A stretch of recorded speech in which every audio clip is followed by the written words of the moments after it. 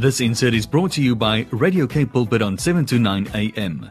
Visit us on www.kpulpit.co.za. Professor Dion Forster, you're not at home today, are you? Good morning. I'm wearing a pair of wet shoes to the office. Oh, no. It rained a little bit on my vest, but I'm in to Stellenbosch today.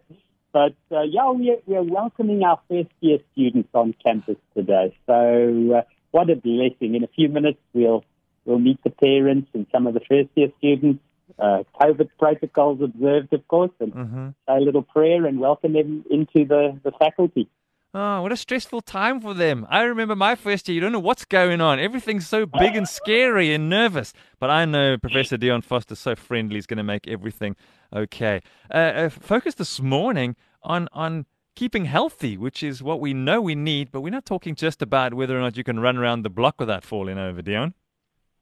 Yeah, Brad, it's been so wonderful to see. Particularly, I don't know if you remember that first little time when Uncle Cyril called a family meeting and said, okay, folks, up to now, you've only been allowed in your house and we're going to let you go out into the streets from 6 to 9. Do you remember those days? Oh, yes.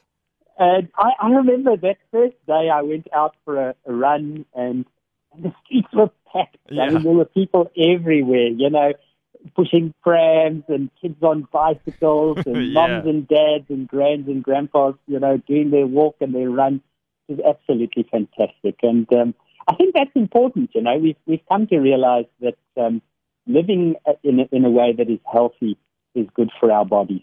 But Brad, the truth is that the scriptures also tell us that we should look after not just our physical heart, but more importantly our spiritual heart. Now listen to this. Proverbs chapter 4, verse 23 says, "Above all else." Now just hear that again. Listen to what the writer of Proverbs is saying. He's saying above all else. Now that means this is very, very important. And what must we do above all else? He says, guard your heart. Guard your heart, for everything that you do flows from it. Yeah. Now, in the Hebrew context, the heart was seen to be the sort of the core, the center of one's whole life. I mean, today what we tend to do is separate the heart and the brain and the stomach, those three organs. But certainly in the Hebrew language and in the Hebrew culture, the heart was the sort of center of life. You felt with the heart, you lived with the heart, and this was the wellspring of life. And Brad, I must just say, I think one of the great sadnesses for me is just how little attention I've paid to healthy heart care, particularly healthy spiritual heart care. I don't guard my heart enough. I don't guard it enough by saying, what do I feed it? Social media, the kinds of news and television that perhaps is not good for me, gossip with family or friends or colleagues, negativity. These things easily clog our arteries and cause us to become unhealthy.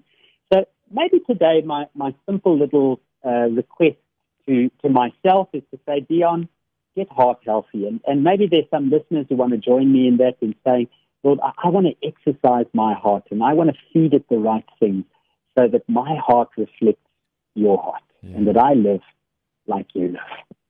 Oh, we love that, Dion. Thanks so much for sharing with us. And if you want to listen to this again, we'll make sure the podcast is available for you later on this morning, just after the program. And that was from Proverbs 24, verse 3 that Dion was reading from. Let's release Dion to go there and meet those first-year students, to go and pray for them. And shame they're so nervous and wet. That's terrible. But you're going to go and make everything better. Thanks, Dion. Off you go. Thanks, my friend. Listen, have a blessed week. And blessings to you and our listeners. Bye then.